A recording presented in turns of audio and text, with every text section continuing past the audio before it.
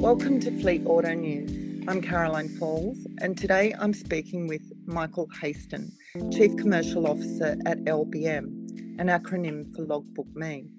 It's an interesting story, the startup, how it started as a logbook and has grown into a data-driven analytics platform, particularly for fleet. We'll get to that, but first I wanted to say how excited I am to get to talk to Michael about the circular economy. It's one of my favourite topics, and I think it's one of yours. So That's firstly, correct. welcome, Michael. Thanks, Yep. Caroline.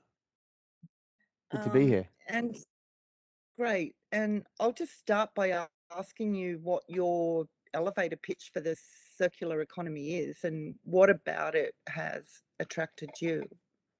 Well, I think the circular economy has a multitude of impacts on fleet, but just looking at the circular economy itself, it's really adding a constraint to the traditional take or make approach, and the restraint is really on pollution or carbon, and it's all about how do we actually reduce, reuse, recycle to optimize and reduce, waste. And the results obviously will be a more sustainable business and environment that we're in because we'll be producing less, consuming more, and less wastage. You mentioned some of the R's, but there's, I think you said reduce, reuse, recycle, but there's more. There's refuse, repair, repurpose. Yeah, there can be more. I'd say the three are those key elements because, as I said, it's all about value in use and optimizing the use of assets. And it's interesting that when you look at particularly net zero and reducing CO2 emissions is a hot topic for a lot of companies at the moment. But then if you cycle into fleet, the priority for a lot of fleet managers is actually to reduce running costs, improve delivery of services for their businesses, and increase efficiency. And then where I see it, the tangent with the circular economy is coming back to CO2 and a more sustainable outcomes is essentially the result. And you can't start at the result. So where I see the circular economy come in is actually in the needs, which is the inputs that delivers the results. And looking at a fleet lens, this is, well, how do you reduce your fleet? How do you recycle it within your business to optimize life and value in use? And that has an initial way of or opportunity to reduce CO2 emissions and also lowering costs rather than starting at the reduce emissions end of the spectrum. I thought it might be worthwhile just to sort of like really step back here and talk about like we're currently in a linear economy, which is basically saying that there's never-ending supply of materials and that the earth has got a vast appetite to circulate those goods. But and whereas the circular economy is wanting Correct. to You're use putting a materials and restraint. just reusing them. Yeah. Correct. You're putting a restraint on materials rather than saying there's unlimited resources. You're saying there is a capacity constraint, so the world can't consume resources at these rates forever, and we need to work out how to use them wisely. An example I also use is if you look at the consumer-driven economy that we're in, and I think a lot of the circular economy actually started in fashion, in fast fashion. If you look at how the price of clothing through the likes of the large industrialized chains has actually gone down, there's a big challenge around clothing waste and reuse. And interestingly, to look at clothing, this is why you're seeing a few stores now where you can actually take your old clothes and they'll now look to recycle the threads into new clothes. And they're actually also using old plastics. I think Adidas is doing that now for a lot of their clothing, where they're using recycled plastics for clothes. And that's kind of the concept of the circular economy, macro level. It's how do you reuse and how do you reduce kind of using first time elements when you can actually reuse what's already been produced. Another good example is aluminium, where aluminium is infinitely recyclable. So how do you, one, create aluminium? And in some countries like Australia, it's a very energy intense business to create it. But once it's actually there, how do you keep on reusing those aluminium cans and recycling them? Yes, so some anecdotes from the fleet industry, for example, are all of this work that's going into repurposing batteries, reusing the elements in them, even reusing end-of-life car batteries to power up the home or storage for the home. So do you have any other anecdotes or examples from the fleet industry? Well, I think what you're talking about there is going to be really interesting, particularly as electric vehicles increase as a proportion of broader fleets.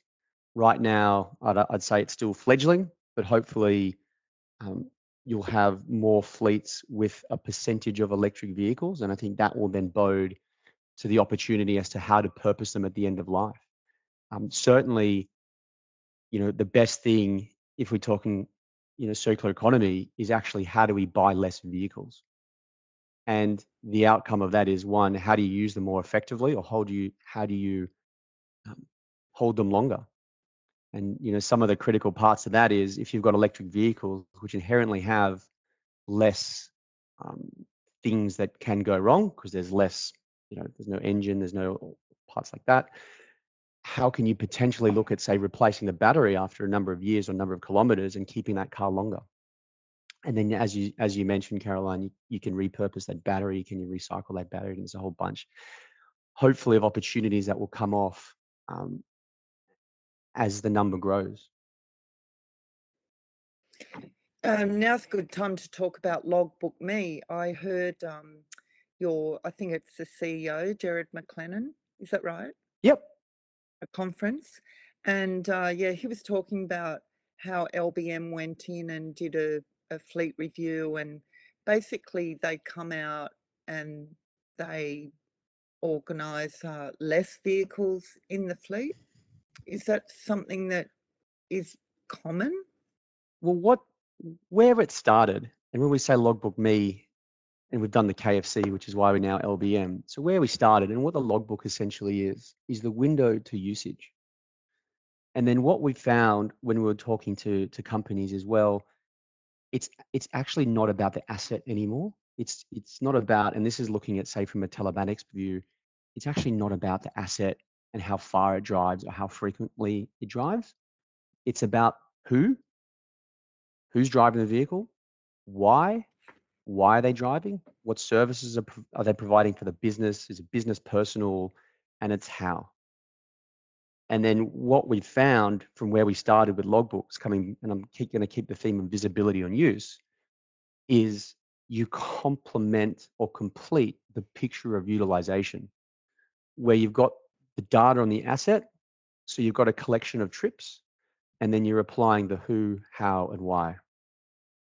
And then bringing those together enables companies to then say, well, actually, this is how my cars have been driven. This is why my cars have been driven. And then you can actually start to build a really interesting case of, to your point, reviewing the sorts of vehicles you need, the locations you need the vehicles. How do you share vehicles amongst your business? So a lot of businesses we work with are large enterprise, and they may have very different business units. And there'll be, I try and describe this as two sides to our brain, where you'll have business unit allocated vehicles, but then how do you actually, on the right-hand side, map people and enable people to start using cars outside of their departments? And then you can use that to then look at projecting usage and supply. And then that's how we work with clients. We use the term optimize, but a lot of it is code for reduced fleets.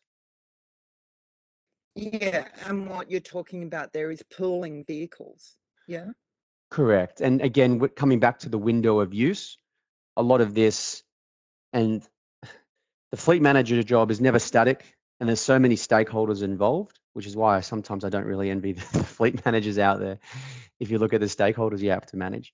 But really it's looking as to how does understanding the driver, understanding the asset, then drive policy.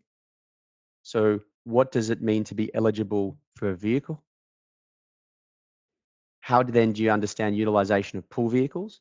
And how do you keep on, sorry to use the theme of circular, how do you keep it, a circular approach and a dynamic approach where as data sets keep coming in, you keep relooking at, well, this is your fleet policy. Is it still current? What should be eligibility for vehicles? Are people adhering to policy? What's the data telling us? And then you just go in that virtuous cycle. I was just curious too, like when people come to you for, say, a whole review of their fleet, are they coming to save money, or are they coming to you because they want to reduce emissions, or do the two things just go hand in hand? It's all circular. So generally, a lot of the time, and as I said, 2 of the top 3 priorities for fleet managers out there is to save money. And then what we're saying is, well, reducing emissions is actually also linked to saving money. Because if you're a fleet manager out there, say with 100 vehicles, and you've got your stakeholders that want you to move to electric vehicles tomorrow, the answer in many cases is not buying 100 new electric vehicles. And this is kind of where we help with, because a lot of fleets that we talk to is you don't know what you don't know. And then how do you bring the data on use in to say, well, look, of those 100 vehicles, you may only need 75.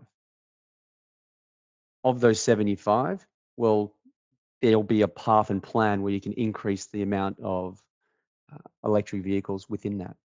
And that's actually how companies can get to coming back to the results, being lower CO2, but focusing on the inputs and actually then achieving that more sustainable fleets at a lower all-in cost. You've mentioned the job role fleet manager a few times, but are there other functionalities, other roles that you talk to in an organisation?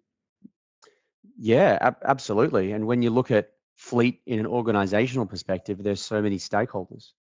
And there's, as I said, in some organizations, there's also not a fleet manager that manages vehicles. So when we look at stakeholders with fleet, it's everything from HR, and HR is important, particularly when we start talking about remuneration. What's the most effective way to remunerate folks within an organization? What's the policy on using people's private vehicles, which creates this great fleet? You've got finance. Obviously, we started with the logbook, so tax is somewhere that's near and dear to our heart. But also finance gets the whole value and use concept, and they also look at bottom lines, safety, transformation. There's a whole bunch of different roles within organizations we can talk to, and that's why, as I said, fleet is a very complex area because it does touch all those stakeholders. And this is why when we say, well, how do we work with our clients? And technically at our heart, we are a telematics company, but it's actually not about setting and forgetting, because it's a ongoing process of you don't know what you don't know, then you understand what's going on, then you look to set policies and principles, and then you keep on refreshing the data that way.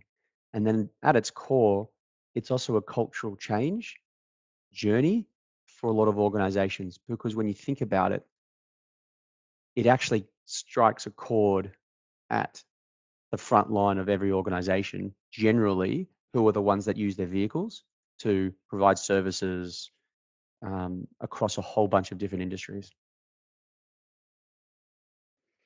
I think I might just finish up soon and on our favourite topic, the circular economy.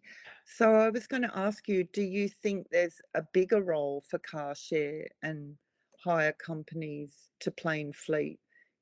Are fleets moving from, for want of a better phrase, just in case to just enough? Is your pool product gaining traction? Things like that.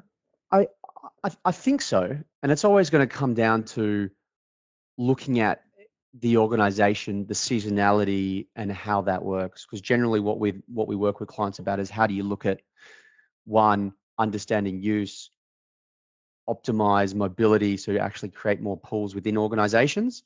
And then the next phase is then looking at, well, say if I'm a government, can I pool between different departments? I think that gets more complex, particularly when you're bringing in, say, other pool providers outside of your own organization, because then you can lose control on the why and the how, because those companies, that's kind of the complexity. But certainly there's an opportunity to then bring in sharing. And, another example is look at, say education providers on the large summer holidays. They may have a whole stack of cars that just don't get used. Yeah, I've heard that in other areas too, where even competitor chocolate making companies are talking about getting together because of the highly specialised refrigeration vehicles that they need to move chocolate. So yeah, this is a whole arena to keep an eye on. Yeah, and I think A business and it's such a good opportunity, I think, as well. And I always use the term of like looking outside the paddock. And if I'm there and I've got a whole bunch of, assets in front of me that I'm trying to manage, it's actually looking outside. What are my colleagues, what are my peers doing in their various streams within the organization? And how can you look to adapt what journey the organization is going for, and then translate to where you can then sit to enable the organization to meet their objectives. And as I said, a lot of the circular economy, the more I hear about it, is the more pertinent it's going to be for a whole bunch of, one, companies, and two, just the environment and how we actually more effectively use the resources we have. Thanks for your time today, Michael. That was really interesting to talk about the circular economy. I hope our audience found it compelling. I certainly did. No worries. Thanks for having me, Caroline.